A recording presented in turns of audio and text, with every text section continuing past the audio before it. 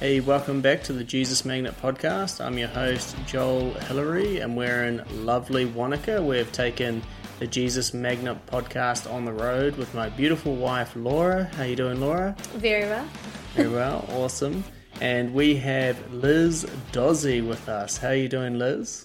Absolutely wonderful. Thanks so much for having me. Thank you so much for coming on. It's bold to come onto a podcast and share your essentially be transparent and just share your story. But everybody's story goes so far when people are listening. I think each person that thinks that they're the only one that have gone through what they're going through, there is millions around the world that need to hear that story of yours, to see that mountain that they're struggling to climb, somebody else has climbed it. And just want to take my hat off for that, and thank you so much for coming on and sharing.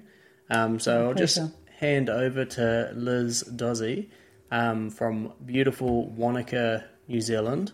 And so Liz, why don't you tell us a little bit about yourself, and you can just start however you want. Wow. Well, thanks again for having me. It's a real privilege to be able to share my story. Where to start when you're 63, as I am now, about to turn 64. This story starts back when I was 14, and possibly a bit before that, but at 14 in particular, I met a boy. So all you teenagers, you need to be listening to this as well, because I'm not just a 63-year-old woman. I still remember being that teenager and being fascinated with boys. My father had, in fact, started to be a lot stricter on me once I started getting that menstrual cycle happen, and it was embarrassing for me to even tell you about that, but there we go, this is life. And he was really strict with me, and I was rebelling, and so I was going the other way. My two older brothers had left home, and so I was probably seeking male company, and of course in the wrong places. So I met this boy, and by the time I'm 14 and 3/4, I had in fact given myself to him. So there I was at 14 and a half, no longer a virgin. And I'd been raised in a Christian family, but it wasn't talked about. We just did the church thing and Sunday school, so I didn't really have an understanding about a relationship with Jesus. So it's incredibly important for families and parents to talk about, sexual intercourse and things like that, and how Christian-wise, how do we come across that road, even at an early age? Don't wait till they're 16 or 17. Even too late by then. Yeah, you want to do it right when they're hitting puberty, right? Yeah. No, it's it wasn't spoken of. I think particularly we're talking back in the 1970s, although there was a bit of a revolution in the love and power and peace, etc. thing going on, but and that may have had some influence, but it wasn't really talked about in our circles because, of course, our parents were raised during the war, the Depression and the war, and they had parents that were quite strict and controlling as well, and there was a certain airs and graces that were expected, and so this was a transition period in the 70s anyway. So there I was, I meet this boy, and he tells me before I tell him that he loved me, and, we just lived life together. We just kept being partners together right through, and in fact got engaged while I was at high school, and I remember showing my engagement ring to the teachers to say why I could be wearing a ring at school because nobody else could, so I'm actually engaged. Hold my finger out and show them my ring, and it was just a flat one. It wasn't dangerous or anything, but it was a lovely antique ring. But were you guys the same age? He was 6 months older. Okay, but in the same year group at school? I think he was. Or in the year above? I think we were. Yeah. It's a long time ago now, but pretty close because I ended up at 17. So we ended up, the end of school the exams finish, then there's the final ceremony a few weeks later. Well, when the exams all finished and we didn't have to go back to school except for that final, I moved out, moved in with him. We found a flat together on the other side of town from my parents. $48 a week rent. Oh, wow. Wow, you know. Steve. No, actually, sorry, it was $20 a week rent. Our income was $48 a week. Oh, wow. Sorry. So that puts it in perspective. So we were, so we had combined arranged with the parents that my parents and his mother, who was widowed, but we had arranged, well, they worked out over the years that it was better if we have several meals a week back at the family homes because obviously living on that sort of money wasn't going to last. Yeah. But we still do that. yeah. Mum and Dad think it's because we love them, which we do dearly, but it's definitely a financial gain. Love you, Mum and Dad. Whereas these days, we often, when we go to people's places for dinners, we take something. Yeah. But when we're still young, we tend to just bludge off our parents. So there was that. But I started Teachers College, he started university, and so in the 6th week of Teachers College, we ended up getting married. We'd had a holiday over the Christmas period. I'd had a condition that was quite intimate, that with a poultices required on my backside. It was quite awkward. But anyway, we went, gosh, if we can go through this together, we can do anything. You know? So we were quite prideful and full of our own self-importance and rejecting everybody else's ideas. We thought we knew it all, and so we did, and we were married, and it was my aunt that had actually said, look, they've been best friends for years. They've got as good a chance as anyone. Well, I'm going to make this long story of that marriage really short. It was a 20-year marriage. We actually ended up separating and divorcing in 1996. So, but that was a marriage in the flesh, and that's kind of what I want to talk about, how God has come in to my life. 4 years before that, in 1992, he ended up, I ended up accepting Jesus into my life. And I'd had some opportunity at some stage as teenagers. I remember something happening in town, and there were these people who were evangelising on the street, and I was really taking in everything they were saying. But then the shop owner came out the front and made us move on, and somehow that moment was spoiled, and they went their way, and I was stuck not having any answers to the questions that I had in my heart.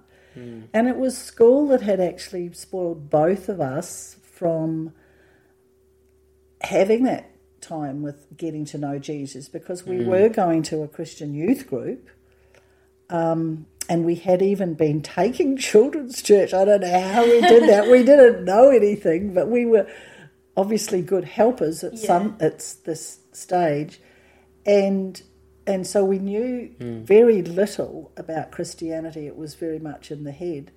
Certainly didn't have a relationship with Christ.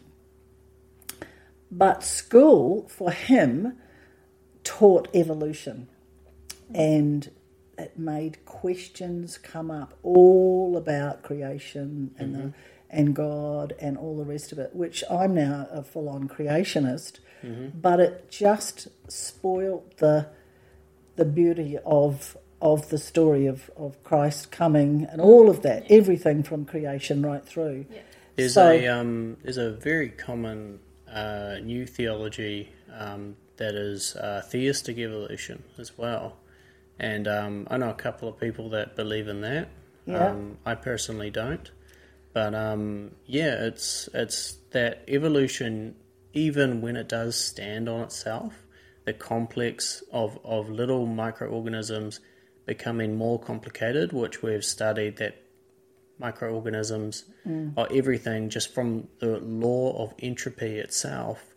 Things deteriorate and things don't become more complex, they become less complex over time. Right. Yeah. However, theoretically, let's say evolution was true, it's actually a miracle on itself as well, that it has to be guided from a divine creator anyway. Yeah, that would be, if you took that stance, that could work. Yeah, so but that's called theistic evolution. And it's too bad he didn't take that stance. Yeah, so I prefer the teaching of intelligent design, that there's something behind it all. That there's still intelligence done with the other one. And so you look at a leaf and you look at the veins in the leaf and you go deeper into the atoms, and Absolutely. you just keep being in awe Amazing. of it all. And then you look at the sky and you Yeah. look how big it is, and then you look at all the stars, and then you look beyond the stars to other stars and how big they are. And we've, That's why you live in wonderful Wanaka. Oh, where did you see that night sky the other night? Amazing.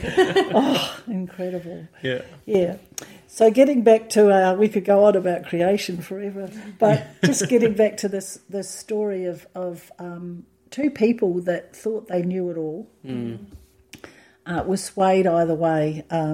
And we were struggling having a child. We wanted a child. We'd actually finished, well, long story, there's lots of things happening, but we ended up going to Australia because my husband did get a job in Australia, and so we'd always wanted to sort of take a stepping stone overseas and do the overseas trip where you go around and go all around Europe and do all that sort of thing. Well, we thought, well, we'll take this job, it's only 18 months, we'll do that and then we'll keep going. Well, it never happened.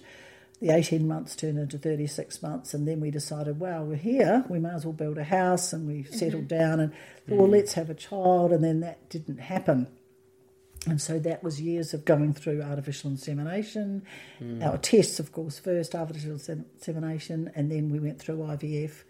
And the method that was used is called GIFT, which is kind of interesting. Gamete intrafallopian tube was the technique that was used. So eggs taken from me, sperm from the husband, washed nicely in good filtered water, put together, and then put directly, a 10-minute operation, the whole thing, directly up into my fallopian tubes, and then let nature take its course. Wow. So it was as most natural as you could. We always joked that the doctor who did it was kind of like a second father to the child. He was kind of involved, but it was as most natural way that you could go. So I had that twice and did have a pregnancy out of it, which lasted only 6 weeks, and then there was a possible other one in the process, but then we had this one that was the third and final attempt, and we got our son. Wonderful. And that was amazing. But during that pregnancy, moving from Brisbane, we were given the opportunity to go to Cairns, and we'd always said if we could go to Cairns or Perth, we'd take it, so in this particular office. So we ended up mid-pregnancy going up to Cairns, and so my son was actually born in Cairns. And so we lived there for 2.5 years, and it was wonderful. But then we started to think about how my parents were getting older, his mother was getting older, you know. I've just worked it out this morning. Actually, they were only 68. But we wanted them we wanted our son to know the grandparents because they might die any time now. Yeah. Well, of course, they ended up living till they were 89. And so we only ended up staying there 4.5 years. But in that time, in the first year, I got born again. I was born again in a non-denominational service. We're involved in a marketing business, and this is in Cairns? Back in Dunedin. Oh, back in Dunedin, back sorry. in Dunedin. Yep. So we moved back when Ben was 2.5, and then we've ended up bringing actually this business. We'd seen it just before we came back, bring it back to the family, and got very heavily involved in that. And so it was all about making money, right? Because these are all the things that you do in normal life. You struggle to find your dream and make it happen, and you do everything you can to make it happen. But then ultimately God has a plan for your life, and if you leave things in his hands, he directs your path. And so I didn't know that then, but the great thing is I got born again, I then got baptised, I was going to a home group. Yeah, so I was going on with God, but he wasn't. He went in the other room when we were having a home group at our house, didn't listen to anything. Eventually he'd come in and make a cup of coffee and lean on the kitchen bench and listen to a few things, but he never tipped over into becoming a believer. So after 4.5 years being back in New Zealand, he was frustrated in his job, wasn't really challenging him enough. And he said, and I hadn't picked this up when he said it, but he said, I'm going back to Australia even if you don't come. And so I should have picked that up as a warning sign, but I didn't. But we went back, and he got a job back at the old firm, and it was all good. And we were building a house together, and it was amazing. But it turned out that 3 weeks before the settlement on this new house build that we were doing, that he went to our best man's 40th, met a woman, slept with her, and that was the end of our marriage. So we'd been married 20 years, and there was all this happening. And so it came as a really big shock for me, because I was, perhaps because of Christ, more in love with him than I ever had been, because I was seeing through the eyes of Christ, but he was still in the flesh with this relationship that we had. And, you know, we had been struggling in a way. In retrospect, you could look back on it and go, okay, well, actually, we had got involved in watching porn, which was a way of keeping our sex life alive. But, you know, it turned out that once I became a Christian, I was falling asleep during that. Yeah. It wasn't doing anything for me, because, I don't know, God must have just closed my eyes on that. So I really praise God for that. I believe it was about 15 years ago, psychologists actually used to promote people watching porn together and all that. Really? Now they take that back after 15 years of a bit more research, and they say it couldn't be more destroying to a relationship to expose both of you to porn, for your eyes start to wander to other people. Yes. And that's what destroys the relationship. Well, that was so it's amazing how even the experts were promoting it 15 years ago, and now they're taking it away. And then it's amazing how God's book, the Bible, points out that it's not good, you know, like to right from the start to not lust over other people and things like that. Like you can't. It's not a sustainable mindset to have in any relationship. And it's just to be so cautious. And I'll get to that sort of further on about just some scriptures that I've ended up standing on. So what ended up happening after we get this having this house built, but there's this other woman that's leaving her husband to come and be with my husband, and it's like, I was calling her Jezebel because I was starting to study about this sort of thing by this stage. I didn't really know much, having only been a Christian 4 years. I didn't understand spiritual warfare. I didn't understand a lot of things, but I was blessed to have a woman in church who had been through this, and she actually said, you need to put your roots down in Jesus. And that was the best advice that I could have ever been given. Wow. So I studied the scriptures. I studied myself in relation to the scriptures as well. There were nights that I would be crying. I got myself a woman's study Bible, and I'd wake up and I'd be crying in the middle of the night. So I would look up in the concordance at the back or the scripture thing at the back, and it would say tears or crying, and I could look that up, and I would read all the scriptures that would flash you all over the Bible, and half an hour later in the middle of the night, when you've read a number of scriptures, the peace of God just comes on you and you go back to sleep. Yeah. You stop worrying because God's filling you up with his word, and his word brings comfort. And so, like it wouldn't matter if I'm angry, I'd have times of being really angry about it. So I'd look up anger and you look up scriptures about needing to forgive. And of course there's the main one, which is a life scripture that many of us, we learn the Lord's Prayer, but we don't read that latter part in Matthew, where he talks about forgiveness. And that's in Matthew 6 when we do the Lord's Prayer. It says, and yours is the kingdom, the power and the glory forever and ever, amen. And then the next bit says, for if you forgive men their trespasses, your heavenly Father will also forgive you. But if you do not forgive their trespasses, neither will your Father forgive your trespasses. And it's wow, I've got a lot of trespasses that need forgiving. I need to do lots more forgiving. And that included learning coming to the point of forgiving my husband, forgiving the other woman as well. Yeah. You know, so that Which is huge in itself. There was a lot of things, but that just took that hook of unforgiveness out of my jaw, and I didn't have that anymore. I didn't have hatred towards them anymore. I had to have compassion and understanding and give grace and all that sort of thing. So it was a huge journey.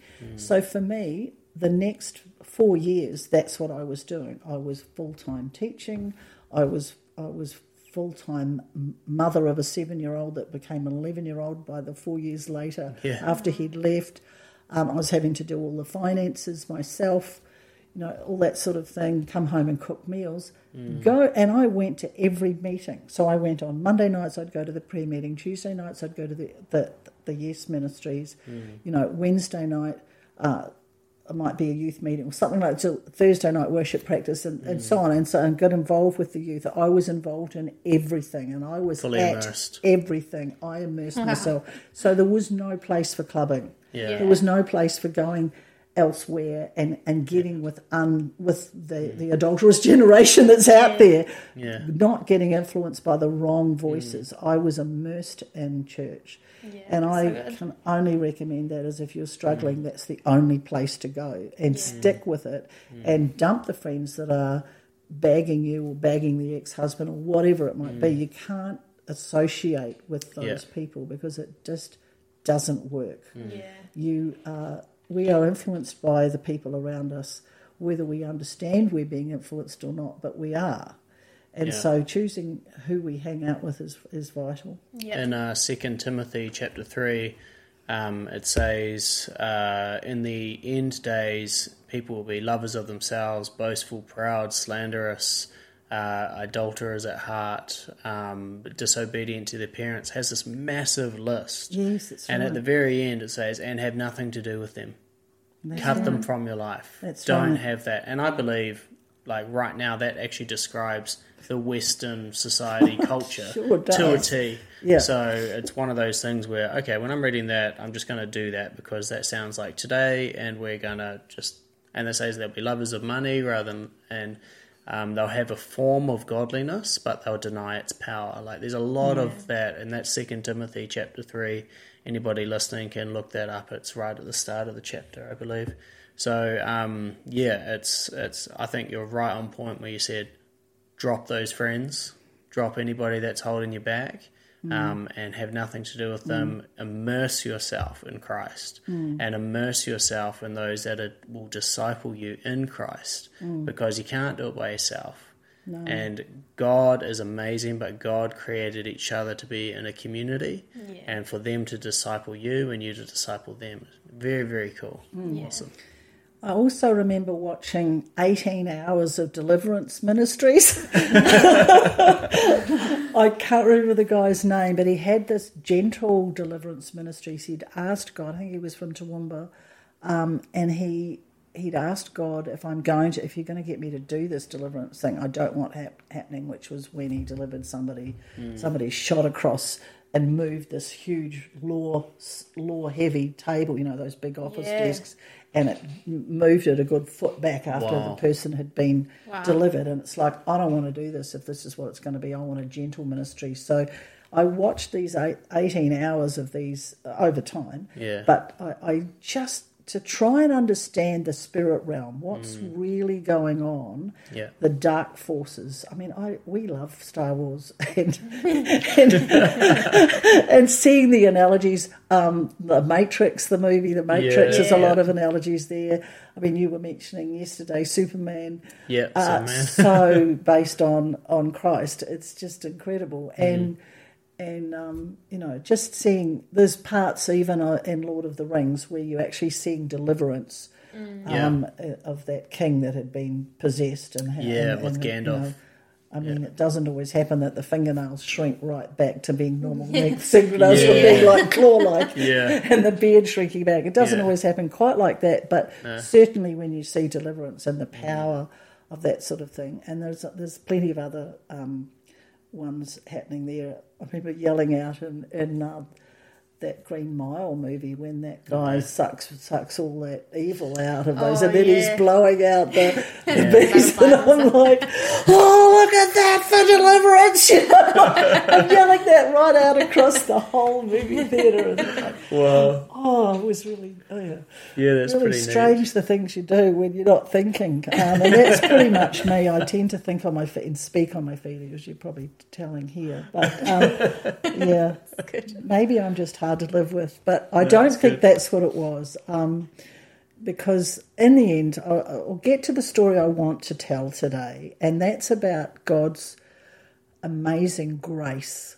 I think, and the story is a beautiful love story that after the first year coming back to Wanaka from Australia, the first year going, oh, he left me, coming back for a holiday with my parents. Second year, oh, he's signed the divorce papers. Third year, oh, we're divorced now, and he's marrying her next month, sort of thing.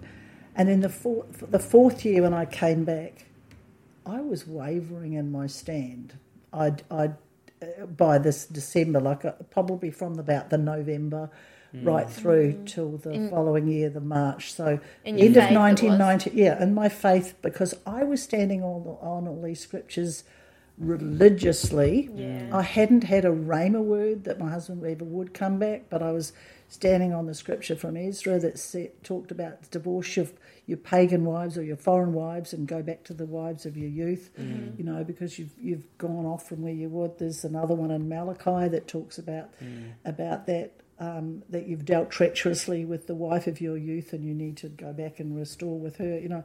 I was standing on these scriptures believing that that's what he should do, but actually I was hankering after a marriage in the flesh at the time, but and of course learning about what God's doing and everything, but I didn't understand that God actually had a better plan. And so I wavered for about 6 months. I think I went to a couple of pool halls, started having a bit of alcohol, to the point that the covenant keepers were starting to get a bit worried about me because I was going to a weekly meeting with all the covenant keepers as well, and they were very strict with the way they were standing on their scriptures, and some of them had been standing for 35 years and believing their husband will return round, and I think that's great if you can do that.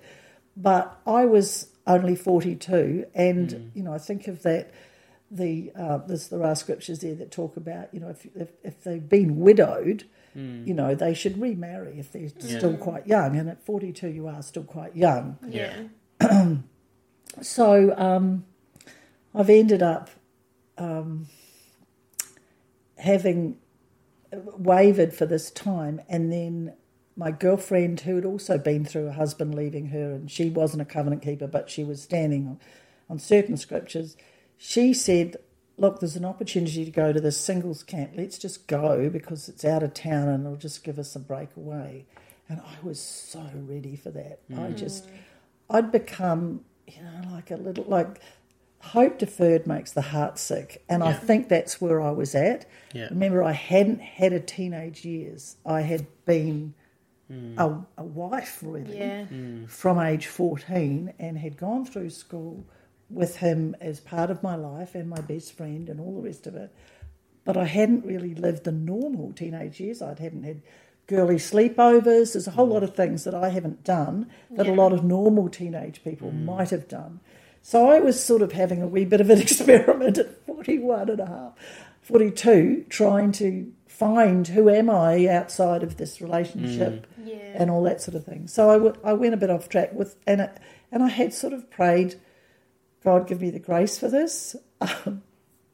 But, he had his finger on me the whole time. I might be a little bit tipsy, but I'd be speaking to somebody about Jesus. So I wasn't completely gone, but I wasn't a good role model either for the youth group that I think I was in charge of at the time. So, it was not good for that little period of 5 or 6 months. And so I go on my birthday. There's this weekend. It would have been the 28th, 29th, 30th of April, and where I'm away at this thing, and the sun up in the Bunya Mountains, and I'd never been there before, so it was quite spectacular. I wasn't interested in looking at the weirdo men that were there and all that sort of thing. It was just wasn't there to go find a man at all. I just literally wanted to get the hell out of Brisbane. That's how I was feeling. I was angry, I was frustrated, hope deferred. You know, there was something going on in me that I was restless. Yeah. And I wasn't on track. I remember, this is a bit embarrassing, but I remember putting red wine in a blackcurrant and apple juice popper, 1 litre popper container, decanting it in there so that I could take alcohol on this camp. Yeah. So it's a Christian camp, not allowed alcohol. So I was a bit off track. But the thing is, my girlfriend dobbed me in as a song leader, and on the Sunday morning they wanted to have communion together and then have pikelets, which I never got any, because what ended up happening is I sing this song, grudgingly I must say, but, you know, so I made sure I ironed my hair, and because it was my birthday and I wanted it to be all about me. Yeah. But anyway, God had different so plans. I go there and I go, only by grace can you enter, only by grace can you stand, not by your human endeavour, but by the blood of the Lamb, etc. So, I mean, that actually ended up kind of ministering to me as I'm having to minister to these other people. They do communion, and then I'm left there at the end. But then, fortunately, my friend and the guy running the camp said, would you like to take communion now? And so we ended up they ministered to me in communion. And then my friend had this word. She said, I believe, and she's quite prophetic, so she said, I believe God is saying, walk away from your dead marriage, and that God has got an open door for you and he wants you to walk right through it. Now, in the spirit, I immediately saw like this archway. I saw my ex-husband looking back at me through that archway and him walking off. So it wasn't me walking away from the dead marriage, it was kind of he in the spirit. That's what I saw. Wow. But I took that as what God was showing me, because then when she said, and God has an open door for you, I actually walked through that same like archway but it was not with him in it, but it that's what I saw in the spirit. So I took that, and then the guy who was running the camp said, and you know what? God is preparing a man for you right now. And I had this guy in mind that I thought it was, and my mind went to where it was. But that's irrelevant now, because 2 weeks... what ends up happening, I come completely back to Jesus. I'm not even interested in anything else but Jesus. I am full on. I spend the whole trip back, which would have been that Sunday afternoon, praying in tongues, and for the very first time, like for the whole hour and whatever it took back, for the very first time, I had music on as well, I was not trying to interpret my tongues, because I'm kind of a, you do the shuddy-duddy, and I wonder what that means, Well, I wasn't doing that. I was praying in the Spirit, which is what you're meant to do, not try to interpret them.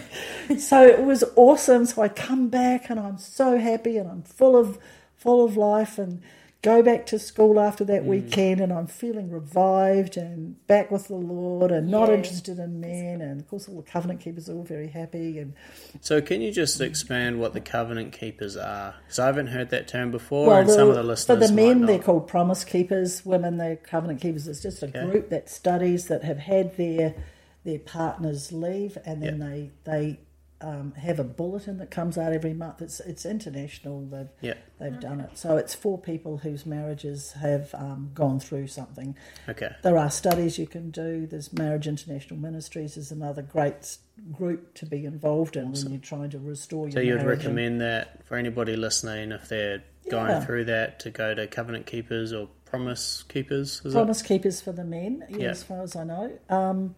And Marriage International Ministries is one I'd highly recommend as well, because it's for both. You can go together when you're together, but you might be struggling. And it develops your faith and all that sort of thing as well, and you come to understand marriage a lot better. So, Yeah. And there's lots of others here in New Zealand, but I was in Australia when I was going through this. So here we go. We have come back to Christ, and that was the end of April.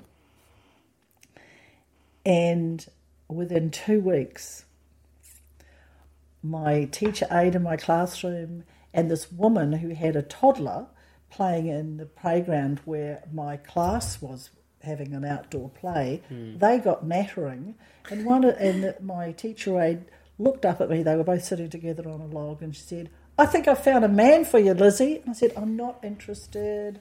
I'm not trying to do this at all, you know." And, he's some sort of pastor or something. And that pricked my ears up a little bit. And then this other woman said, but he's got a few psychological problems. And I went, and I might talk to him on the phone. That was sort of how I took it. Well, next minute, the two of them have got together and they've arranged that we're going to have a blind date. Oh, my goodness. That was not on my agenda, and it was really awkward because normally I'd be involved with this other thing that was happening at church at that particular weekend. It was one of the young guys' 30th birthday, and I didn't go, and that was a big thing. Other people were disappointed, and Liz, she's going off to some blind date in some place that turned out to be the RSL club, and at Urongapilli, and as soon as we walked in, and he was like 50 metres away in a crowd, and there was a crowd of other people, but I just looked straight across and I knew which guy it was, and there was no way I was interested. So that solved that. I thought, well, gosh, I'm going to fill in the night with these girls. So it was a group. We were a group of teachers and teacher aides and stuff all going out together to this place to listen to this guy's brother play in the band that was playing at this. So it was a casual thing. Yeah. So there was no pressure, like it wasn't to sit across the table and meet each other type date. But anyway, I spent the whole night telling him he was not the one for me. I actually danced twice with an 80-year-old man from this RSL club, trying to avoid this like puppy dog that seemed to be following me round, and I just wasn't interested. And I didn't like the way he smelled. I didn't really like the clothes he was wearing. I was really judging, right? But anyway, by the end of the night, I had backed him into a corner. I mean, he was like, "You don't scare me." His arms were folded. He was backing away, but I was going, "I'm zealous for Jesus. You wouldn't want to have anything to do with me." And all this but he said, "You don't scare me," which was interesting in retrospect because he is a very gentle, shy kind of character. Yeah. But he actually stood up to me in that regard. So I could tell that he needed healing, and we were involved with a very amazing healing church. And so I ended up asking for his phone number so that I could ring him and invite him to church. Not so that I could go out with him again or anything. I just wanted, because I had a compassion for him, right? Yeah. A bit like the before where I said, I'll talk to him on the phone. It was kind of like that sort of thing. Well, it ended up being that he couldn't remember his phone number. He'd only moved into the new place. He'd only just got a phone. Oh, true. And so he didn't know the phone number. It was a wee bit pre-cell phone days. And so not everybody had one at that stage. Yeah. I did because I was going to Covenant Camp. It was way on the other side of Brisbane, good 50 kilometres away on the other side of town. It was 100 kilometres across Brisbane. It's a huge city. So anyway, I ended up giving him my phone number, which was not what you want to do if you don't want to have a relationship with somebody. But anyway, I gave it to him. And the next day I come home from church and there we go. There's his message on my answer phone at home giving me. And so I rang him back to say, "Hi, I got your message. And then he asked me for a coffee, and I could not believe it, but I said yes. and it was because I was manipulating. We were having an open day at our school, and I was rostered for an hour. So I made him turn up to my classroom on the dot of when my hour was finished, so that I had an escape, because otherwise parents would just keep staying and keeping me talking for another hour. Yeah, I see. You know, it's just Saturday, and you just don't want to be. You just don't want to be caught in that. And they can go to the next classroom that was opening straight after yours, and that sort of thing. So it didn't matter. So the amazing thing is, when he turned up, my stomach leapt. It was very much like when John the Baptist leapt in Elizabeth, and because my name is Elizabeth, but when he walked in the room, my stomach leapt, and it was like, he actually looked reasonable. After the previous meeting, he didn't. I was quite surprised. Yeah. One of our teachers said he'd come to the wrong classroom, and he said there was this really good-looking guy that came to my classroom looking for you. But, beauty's in the eye of the beholder, and I was still sort of avoiding all that. But we ended up going for a coffee just down the road at Lone Pine Sanctuary. We then we had a second coffee, and all we're doing is talking scripture. He's telling me his life story negatively, because he was actually still suffering psychological. He was still going to a psychologist for depression after having left a religious order. And so he was still dealing with stuff, just like I was still, in a way, dealing with stuff. And he'd been out about 4 years. I've been divorced about 4 years. Yeah. So it kind of worked out quite well. God had obviously had a plan. Yeah. So we end up having that's our first date. And he ended up following me to, I had to do some shopping I was on the social committee. There's a whole lot of things going on. But he ended up coming back to my place for a quick meal before we then went out to a tent meeting. And I went up for prayer, kneeling up there. I'm thinking that this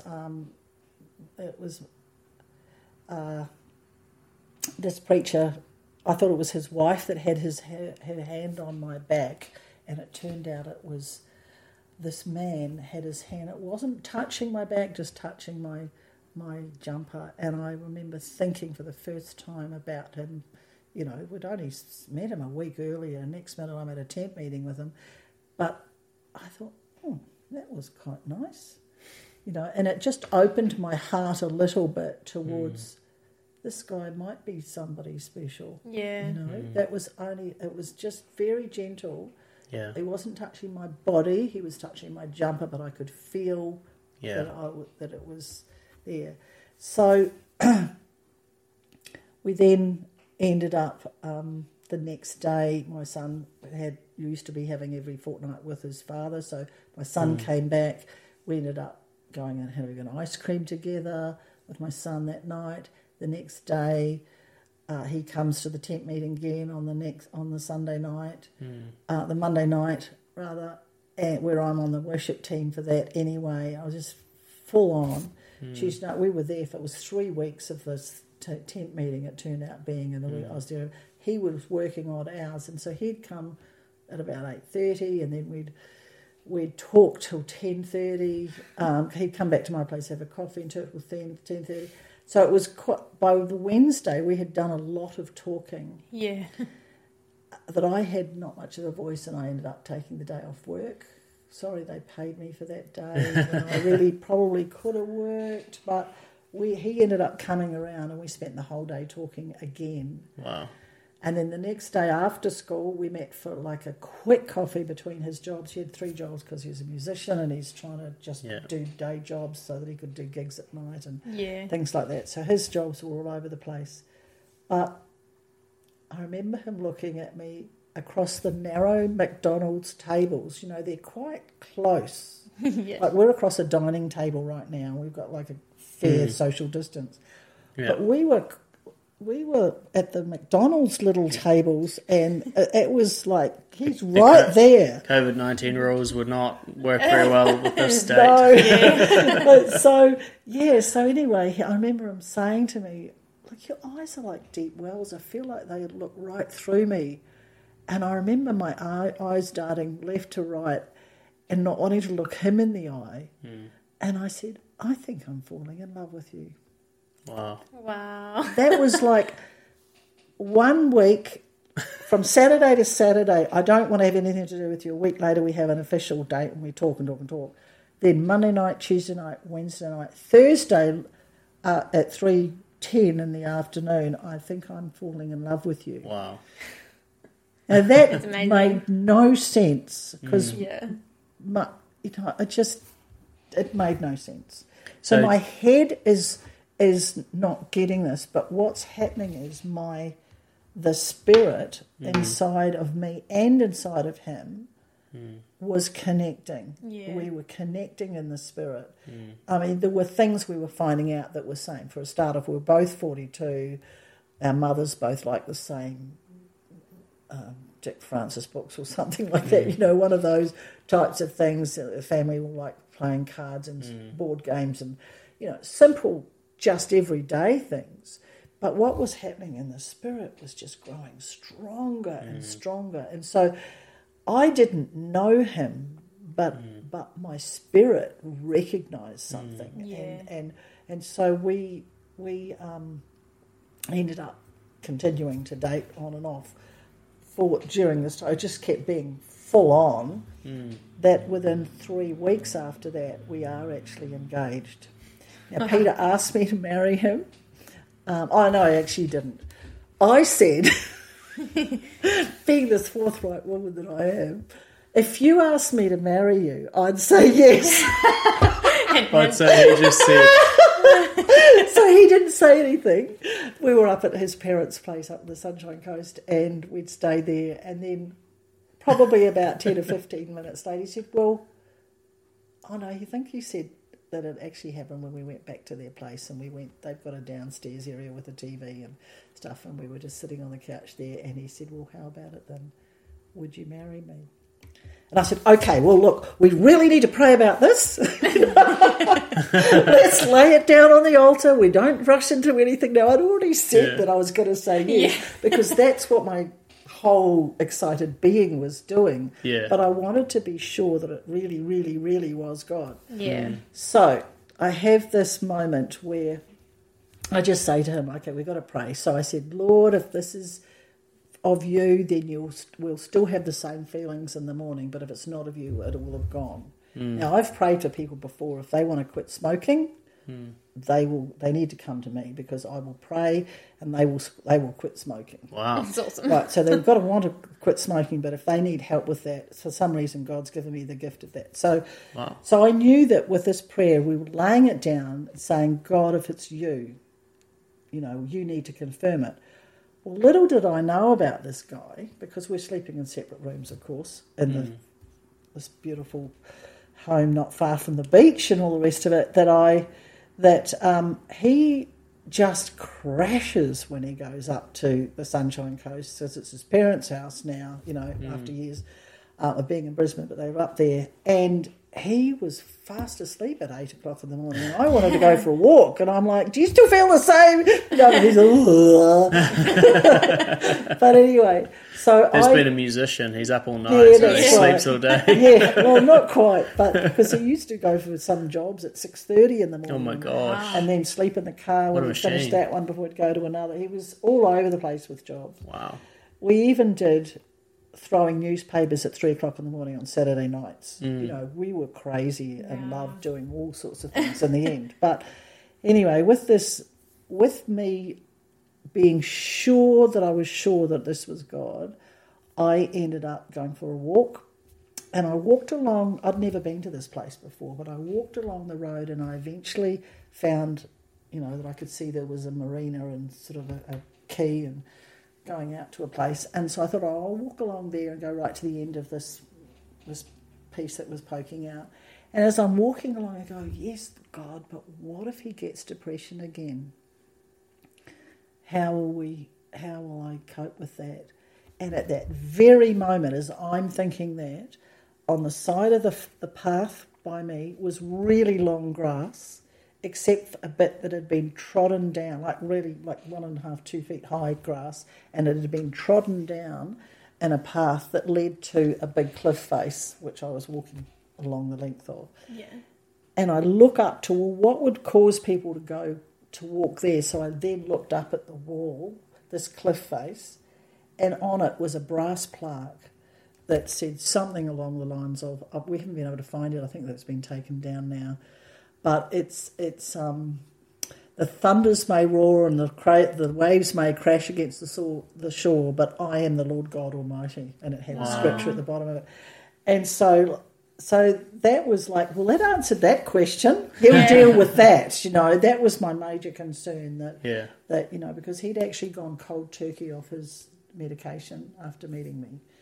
And we had been to a psychiatrist, his psychiatrist, and I'm like, don't let him do it, because I already knew him with the drugs. I didn't know him without it. Yeah, true, but anyway, he did it cold turkey, and he's been fine. And we've gone through that journey together in our marriage. But yeah, so that's the first part. Then in the second part, I keep walking, go to the end of the pier, come back, and then I walk back more down the marina side, not down that road that I'd just come from in the first place, going, oh, their place is just down there. Well, I get down so far in this marina area, this key marina thing, and then I start going down a road, and I have no idea where I am. I'm lost, actually. Wow. No cell phone, don't know the number anyway. And then I go, oh, God, where do I go? Well, a rainbow appears in the sky, so I follow that rainbow.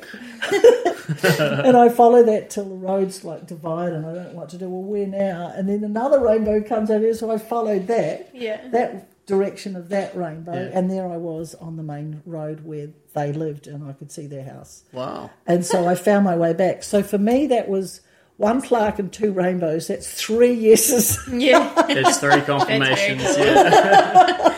I took That's that. good. Yeah. I took that. So, so we ended up telling the parents in the morning, like, they're really shocked because they've had this son who's been, not married. He's 42. He's been a bachelor. He's been in a religious order for 13 years. Then he's come out of it with depression for 4 years. And now he's met this woman, and she's like me, full on, Pentecostal, they're Catholic, and like it's pretty. And it was like, oh, okay, we're meeting you, and now you're engaged. It all happened really quickly. Wow. But we ended up going back to my pastors, and they said great, because they confirmed it. But what had been happening all along the way of this journey with me is we kept having our relationship as we were, but I was having incredible experiences when I was going to worship practice one night. I remember the fire of God coming on me. Now, I didn't know what this was. I was trying to get this demon to leave me because I'd never experienced it before. And I was like, I'm not leaving worship practice till this goes away. It's like really hot on my legs and on my hands, and I don't know what's going on here. And Pastor Diane, she just goes, I think it's the fire of God. And I said, well, you pray. And so her husband, Eric, said, okay, God, if this is of you, make it stronger. And if it actually makes no sense now, but God answered the prayer. So it ended up, if it's of you, make it more. Yeah. And if it's not you, it must go in Jesus' name or something like that. So he must have prayed it that way because it came on more. And so I'm at school the next day, and there's way down the bottom of my legs is a fire going through my legs and my hands, and it's happening all the time. And it was amazing. And then one night Peter came round and I started laughing, and I laughed the whole visit. And eventually said, I have to go now. Whoa. God was so Just the gracious. joy, He was was just it? giving me the joy. Wow. He was cleaning me up. He was just going through and burning away the dross of my Yeah. life. He was burning away the rejection. He was burning away any previous criticism of me. He was just dealing with all of that stuff that I don't even know what he was doing at that time, but he was doing it. Wow. And I embraced that in the end. It was amazing. Yeah. Of course, nobody at school understood because they weren't Christians and all that sort of thing. So it was quite strange for me, and people did think I was pretty weird, but they also could see I had the joy of the Lord as well. So was quite a dilemma for them. But yeah, so all of that.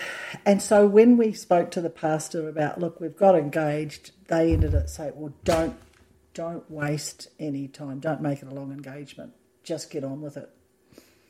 And so we ended up making it the date of that birthday that had happened 4 years earlier, that my ex-husband had been at, that had happened. So we've actually covered the negative of me being betrayed to being setting off a new covenant and on that day. And so we had a really long evangelistic wedding in the heat of the day outside and on the lakefront, and it's lucky there was one tall tree that people could all move to the other side of what we had set up as an aisle, and they could all sort of wall on one side, except for the very staunch people who just got really burnt on the other side. But it was a beautiful wedding, and yeah, just amazing. So we've had this incredible life where Peter's come into my life as this man who did not fit my mental description of what I would have been looking for, tall, dark and handsome and plenty of money or something people might have said. Yeah. But to be honest, I had come up with a list during that time when I was off track. My brother had said, we climbed Mount Roy, which is a mountain here, and he said on the way down, he said, well, if you are going to look for a man, this was before I'd actually come back to Jesus anyway, but fully, like I wasn't off track, but if you are looking for somebody, make a list of what you want in them. Well, I ended up putting these things down on a list of what I was looking for.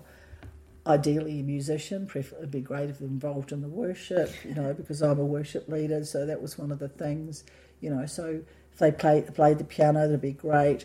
And further down the list, I remember writing, if it'd be amazing if he also played the guitar and, like that sort of thing. But I put things down like a man that would encourage me, but would encourage me to fly, but to keep me grounded, because I know that I tend to go off track. Well, he has been the perfect, he could cook. Like that, these are important things to me, because my first husband actually ended up liking doing the cooking, and so he did a lot of the cooking.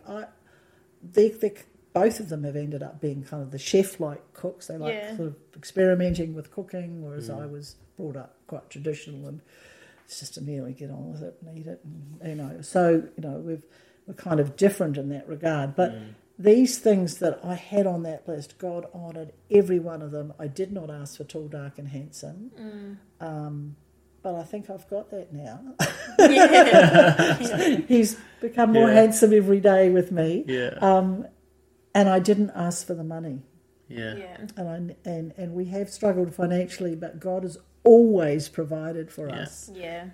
That's amazing. Despite things being, because he was basically just a cleaner with the odd gig. That wasn't much money. And it's never, but we now have a business that he's directed us towards, when I was working for this business, and then when we came to Wanaka, and I was working for them, and next minute they wanted to sell it, and I thought, I'm not going to have a job. And so we started looking at it, at buying it, and every time we looked at the finances of it, we thought, we shouldn't do this. This doesn't seem right. And so we decided not to do it, and we would not have a peace. And every time we looked at buying it and ignoring that and going in by faith, we had a peace. Wow. So we thought that was another thing where God just directed us to follow the peace, because it's the peace of God that passes all understanding that just brings you to that place. Amazing. Where you trust that. And so, with this Omicron that's happening now, like people aren't buying as much and there's not much going through, and it's been really tough, but we keep trusting God. That he will supply, that we might have had to take our taxes out and put that back into the business, and we know the taxes are going to be due in a few months' time, but God will deal with that. He will provide, we'll sell something really big and it'll pay the taxes, that's just the way it's got to be. Yeah. So, and you shared with us the other day that your first marriage was 20 years, and now That's right. And now this This one we've just celebrated 21 years. Woohoo!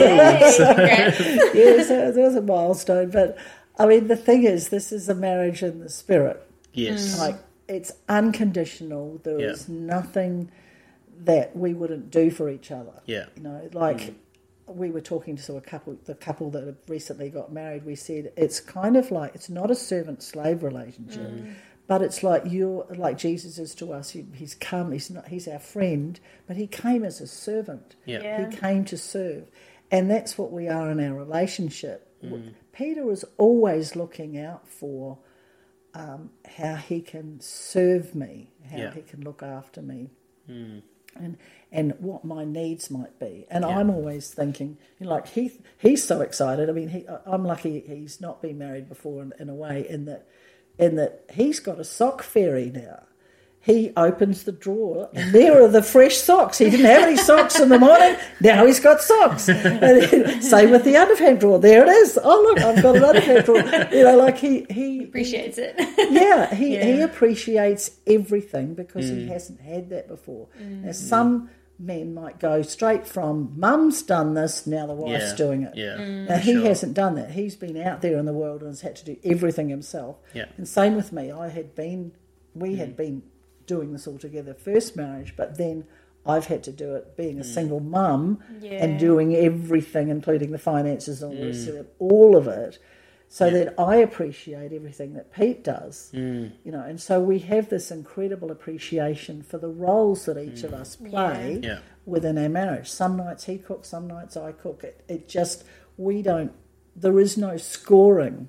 Yeah. And I think what happened in the first marriage, which is a marriage in the flesh, is that there was a lot of, well, I've done a lot more than you have thing. It's your turn, or you should, or I'm not, you know, or I resent you because of. And there's a whole lot of those things that are part of the flesh marriage that we just don't have that. We don't do scoring. Yeah, and even like if there's something happening with disagreement, which hardly happens, we talk things through. But if things happen, there is no building up of a judgment or resentment or anything like that. We talk things through, and we don't ever there's never a situation where we snob the other one, you know, or we hold back sex. Or we, you know, which I think a lot of people make the mistake of thinking they can use sex as a manipulative tool. And this is actually something I was hoping I might bring up, if you don't mind me saying this today. That's good. There was just this scripture that I came across. It's in Corinthians, 1 Corinthians 7. What a great passage 1 Corinthians 7 is.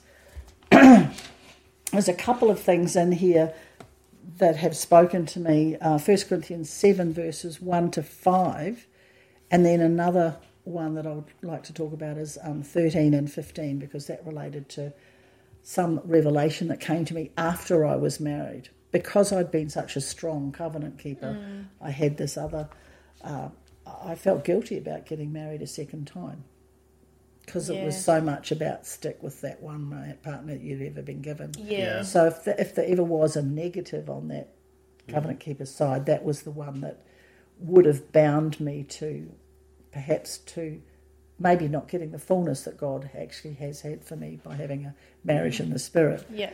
And your second marriage anyway has drawn you closer to your intimacy with Christ. Absolutely. So if anything that draws you closer to an intimacy with Christ, it's almost always aligned with God's will. You know, like, that makes just do sense. it. Yeah. Well, I hadn't figured that at the time, because I hadn't. I was quite against second marriages. So my sister-in-law had said that would come back and bite me in the bum, because I didn't go to their marriage, but it didn't work physically for me coming back from Australia. But so well, I talk about that now, then I'll do that one quickly now. Just so, a woman who has a husband who does not believe, if he is willing to live with her, let her not divorce him. So that was my situation. I had an unbelieving husband, and then skipping through, because it just talks about the opposite sex, but skipping through to verse 15, but if the unbeliever departs, let him depart. A brother or sister is not under bondage in such cases, but God has called us to peace. Yeah. So this popped up at me like 3 years after I'm actually in my second marriage, going, and actually the version I was reading at the time said, you are no longer bound. You've been loosed. He loosed me from my marriage, and I was no longer bound. Yeah. So these rules that they talk about, when it talks about adultery, which Jesus talks about in, I think it's in Matthew, which is Matthew 5, where he's talking about that. It's like I was no longer bound by that commandment. Yeah. That's what sort of, it was like a rhema that spoke to me, that loosed me from that guilt of feeling like I should never have got second married, even though I knew it was God. It was like, but I shouldn't have, because the scriptures, like it became a conflict within myself, and I was suddenly loosed from that bondage. Well, you had, was it 4 years in between your first... celibate for 4 years. Yeah. So it was like starting afresh. But you had also left that door open, because you said earlier you were praying for your first husband to come back. Yeah. You were I holding fasted for 40 days. Yeah, you're holding fast. Oh, you fasted for 40 days. It wasn't necessarily all food, but it was anything I ever had a passion to want to do, I'd fast it. Yeah. No, I don't. I denied myself for 40 days. Yeah. I still ate. I did a portion of it at the end, the last 7 days. I did do no food as well, but I was looking forward to coming home from school and making myself a milk chocolate drink, milk coffee in the microwave, just milk and coffee. Yeah. I was looking forward to that, so I'm not having that because I'm believing for, I was just doing that. That was my fast. If I was looking forward to anything, deny it. Yeah. Well, that's what I think the was type of fast really that key. I was doing, but it was a praying and fasting stuff that you like. Yeah, so many people get divorced and then they move on really quickly. Like there's almost big mistake. No gap for the person to come back. But you had allowed that person time to have that choice to come back. You had been praying for it and with God, and then he showed you the vision of the altar and you're looking through it and he's standing there and he walks away. Yeah. So God showed you this it was finished. A dead marriage. This is finished. It was finished, and also that you're walking through into another one. And but I was not expecting that. Well, that's what I mean. Like you 2 weeks. I mean, 2 weeks after coming fully back and seeing that vision, I had no idea. It was quick. Yeah. But my point is that most people have a divorce and then go and get remarried for the sake of happiness. You went and got remarried by direction and confirmation of God. Absolutely. So we put God in a box sometimes and we go, well, Bible says don't get remarried, so nobody ever gets remarried. Or they almost punish themselves and deny happiness. But when it is fully directed by God, that's a whole different story. That's right. When God's given you clear visions, he's setting up appointments, you wrote down a list and this guy fits every single box that you've I wish I'd put the money one on it. Yeah.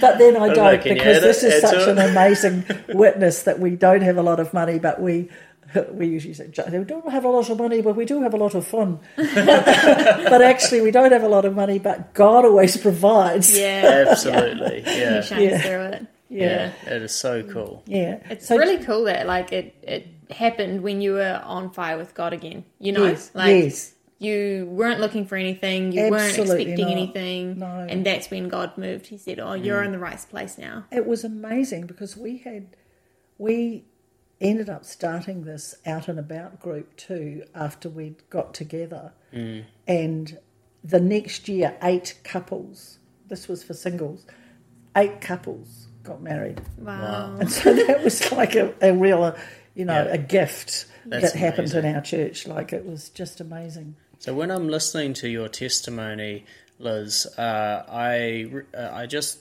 saw something that we heard about years and years ago, and it fits you perfectly. And it's this: the Japanese have this amazing work that they do with vases. Oh, yes. And they break, and what they do is they reseal these vases with gold, and after it being broken and then restored, it actually makes a more beautiful piece. And that actually sounds like your life, and being broken to be restored with Peter, and it's just even more beautiful than it could have ever been. No matter how much you polish that first marriage or tried and everything, it's never going to get to what God. Well, it didn't have God in you. it. It wasn't a 3-stranded cord, was it? Yeah, and that's what the goal is. The goal sort of me is and God kind of trying to do it, but this unequally yoked situation was happening there. And that's what often happens with those people that are going for their second, they meet, they divorce, the next minute they don't give the time, like you said. Yeah. And then they do end up picking somebody pretty much the same as the last one. Yeah. And the same problems just move into the next one. Absolutely. It's nothing new. Yeah. And it's not God directed. So I love how yours is God directed. Yeah. I'm very cautious incredible. normally when people want to share their testimony about divorce and things like that. But yours wholeheartedly has God all wrapped through it. Oh, thank you. Amazing. Yeah. So do you mind if I go back to this other one, please. which I said I would do in 1 Corinthians 7, because I think this is going to minister, this should minister to everyone, whether you're married yet, about to get married now, going through separation and divorce, or having trouble within your marriage. These scriptures just have been the foundation of Peter's and my marriage. Not that we're into sex that much, but it's a principle that I'd just like to share. So it's just Paul talking. He's saying, now concerning the things of which he wrote to me, it is good for a man not to touch a woman. Because once you've done that, you're off on some track that... You go down the rabbit hole. Yeah. So it's good for a man not to touch the woman. Nevertheless, because of sexual immorality, let each man have his own wife, and let each woman have her own husband. And let the husband this is the bit I love, let the husband render to his wife the affection due her, and likewise also the wife to her husband. So that means satisfy each other, fulfill each other, just minister to each other. This is a beautiful thing that God's gift is to us, and that we need to be able to be aware that our bodies we have had needs. Let's fulfill those needs and be kind and careful and loving in that. The wife does not actually have authority over her own body, but the husband does. That's not an excuse to take mastership over it and rape your wife, which does happen in some marriages. It's a willing thing, because likewise it says the husband does not have authority over his own body, but the wife does. Remember, God's put two together. You leave your father and mother and you cleave to your wife. Yeah. And that cleaving, and having been through the separation, when that cleaving breaks, it's horrendous. Yeah. The pain is a physical one in your body and in your heart, right in the solar plexus area, right in your spirit. It's breaking. It's I describe it as like a raw chicken leg being ripped off the body. That's what it feels like. It's just wrenched. It's a wrench. It's horrendous. But it's what it says in verse 5 of 1 Corinthians 7 is, do not deprive one another.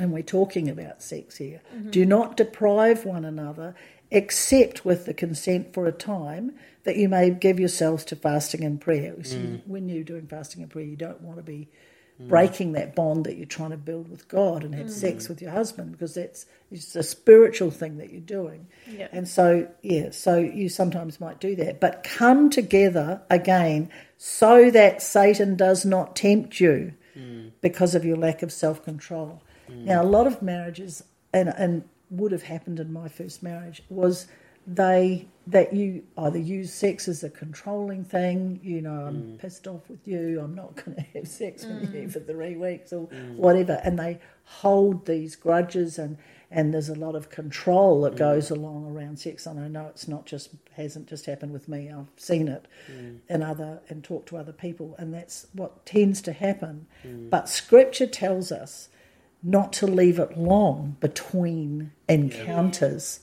And this is a thing. I basically was blessed to have a 42-year-old virgin come into my life, and I could teach him these things that I've learned as I've been studying, having been abandoned for 4 years. I've come across various things and studied marriage and all sorts of things. So I've come to a place that when this did actually happen for me, which I was hoping to make that happen with my first marriage, but it's turned out that I've said, look, it says if we're not careful, Satan can come along and tempt us. Yeah. And this is what can happen if you lust after another woman. It's like adultery in your heart. We've heard these scriptures before, and it's like Pete came from this religious order where he had to go pick movies for these youth to go and watch and everything. It was very difficult to find a movie that didn't have some sex scenes in it. Yeah. And so their instructions were get the kids just to look at their shoelaces. So during the sex scenes, shoelaces, and they all just had to look down, okay, and then they got to look up. So they weren't having the eye gate of the inappropriate scenes coming up. Wow. Now he still does that. That's there's awesome. no porn in this household. That is awesome. If there's some sex scenes, it's like I just see his son like this. I don't recommend watching Game of Thrones then, because he'll be watching his shoelaces the whole time. I've never watched that. Oh my goodness. Yeah, so we're very careful what movies we watch. Yeah. Like there's clearly going to be some beautiful romantic. We watch chick flicks all the time, and there are romantic scenes in it and so on. But there's a certain level where it's become pornography. Yeah. And then you just don't go there. I love how you said that the ownership of each other's bodies is for each other. So like that's right. Your wife's body is the husband's ownership, and the husband's body is the wife's ownership. And that is an amazing picture of principal sacrifice, of your relation, of living as a living sacrifice for one another as a spouse, because the Bible talks about be living sacrifices. And we've always used the funny picture of having a live fish on the barbecue. They're going to be flopping around, they're not going to want to stay there. No. That's been a living sacrifice. It's dear. very hard to be a living sacrifice. This is something that is not an easy task to do. No. So with marriage, but one of the amazing things with marriage is when you develop that sacrificial side, that you do anything you can for your spouse to make their life better, and then they do anything they can for you to make your life better, but you're on the same page with that. Yeah. Marriage is so easy. You're It's not beautiful, flopping isn't around it? on a barbecue. No. Yeah. It's No. people, anybody listening, I know this is a very cliche thing, lots of people have said this, but a marriage is not 50-50, it's 100%. Yeah. And everybody gives everything. And it's not what's yours is yours and what's mine is mine. I mean, what's mine is Laura's. And what's Laura's is Laura's. No, just kidding. Yeah. Yeah, But, it's equal. Like some Yeah. people have separate bank accounts and stuff. We don't. We use everything together. Peter's parents said, "Look, marriage is a business." But if you even before we actually got married, they said set up a joint bank account, and that's what we've done. Yeah. And we've got separate business accounts and things like that. But we're not hiding money from ourselves. No. Yeah. We know the what's same going with- on. yeah. It's an open book. Everything is an open book. Yeah, It's actually truth is- really And important our to have feelings that. are as well. Yeah. Like if one of us is feeling grumpy, we will say so. Yeah. And so but it doesn't happen very often because we have become so intuitive of each other's moods and needs and what works and It's from that transparency.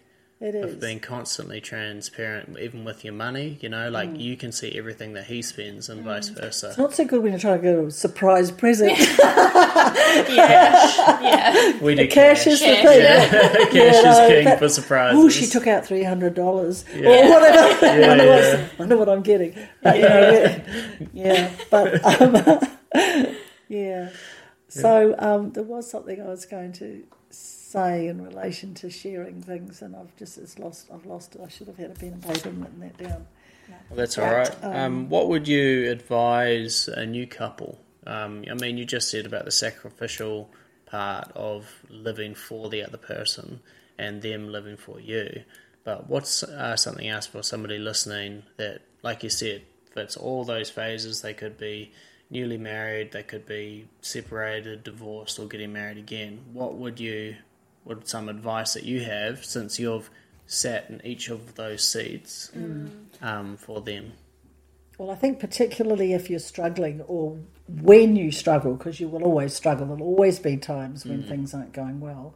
What I have found, and it's true of every marriage, is that if you haven't got your own personal relationship with Jesus working well, and he or the other partner, the other spouse, doesn't have their personal relationship working with Christ as well. One of you can be on track and one of you can be off track. Yeah. That doesn't bode well for your marriage, and it does. And it's a waxing and waning kind of thing. Like we all have it, but it's important to keep your personal relationship with Christ first, and all things will go well. So if we're finding that we're not connecting well, I look at myself and I go, I haven't really spent that much time with the Lord lately. You know? And we recognise that, and we talk about it, and we'll say we really need to spend more time privately on our own with God. We're spending too much time together and we're not getting anywhere, you know, or something like that. So For sure. it's remember, it's always that three-stranded cord. Look at it like a triangle, that on earth, husband, wife are flat on the earth and God's up the top, and we're both holding on to God as the joining of that triangle. We're holding on to each other, which is fine, but it's all just flat. Yeah. But it will rise to something amazing if we have Christ at the centre that we're lifting up to, that equilateral triangle. Yeah. So it's a three-way business. You know, our marriage gets enhanced by God linking arms with us. That is That's a so brilliant cool. way to put it. Yeah. When Laura and I got married, we did a knot there was one white knot, and then It was like the 3 ropes, and Three we ropes. plaited it. we Yes. plaited it with Christ was the white rope, and then we were the 2 boring brown ones. And then we sort of plaited it, so it was all... There was the two people of the flesh and the one of the Yeah. spirit. You know, Yeah. together you're one. That's Exactly. right. So that Yeah, in it's our really cool imagery. marriage, it's not just Laura and myself; it's us and Christ. Yeah. Yeah. Yeah. Yeah, Which is it's real really cool. Well, it is that lovely three-stranded cord. I was just reading that recently in my daily reading, and it talked about using a piece of fishing line and 2 pieces of wool as an example. Oh, yeah. And that you get 2 pieces of wool together and you pull them and you can break it. You stick that invisible, that we can't see Jesus, we can't see God the Father, we can't see the Holy Spirit, but we know He's working. But He's there, He's invisible, but He's there, and He's the strength within us at all. You put that third strand that you can't really even see with two strings of wool, and you try and break that, it won't happen. Yeah. And that's the thing, that Christ is our invisible centre of brilliant. our lives. That's It's very good. amazing. That's such a cool... Don't give me credit for that. That was somebody else, but that's an oldie, but it's a goodie. That is good. That is good. Yeah. Awesome. Yeah. So thank you so much, Liz, for joining us. Absolutely incredible testimony, and it's definitely going to go far. I can hear people already, praising this one. This one is going to help so many people in just their I hope journey. so. Yeah. So if you enjoyed this episode of the Jesus Magnet podcast, please subscribe and find us on our website, thejesusmagnet.com. Where you can find all of our episodes. We're also on Facebook and Instagram. We'll see you next time on the Jesus Magnet podcast.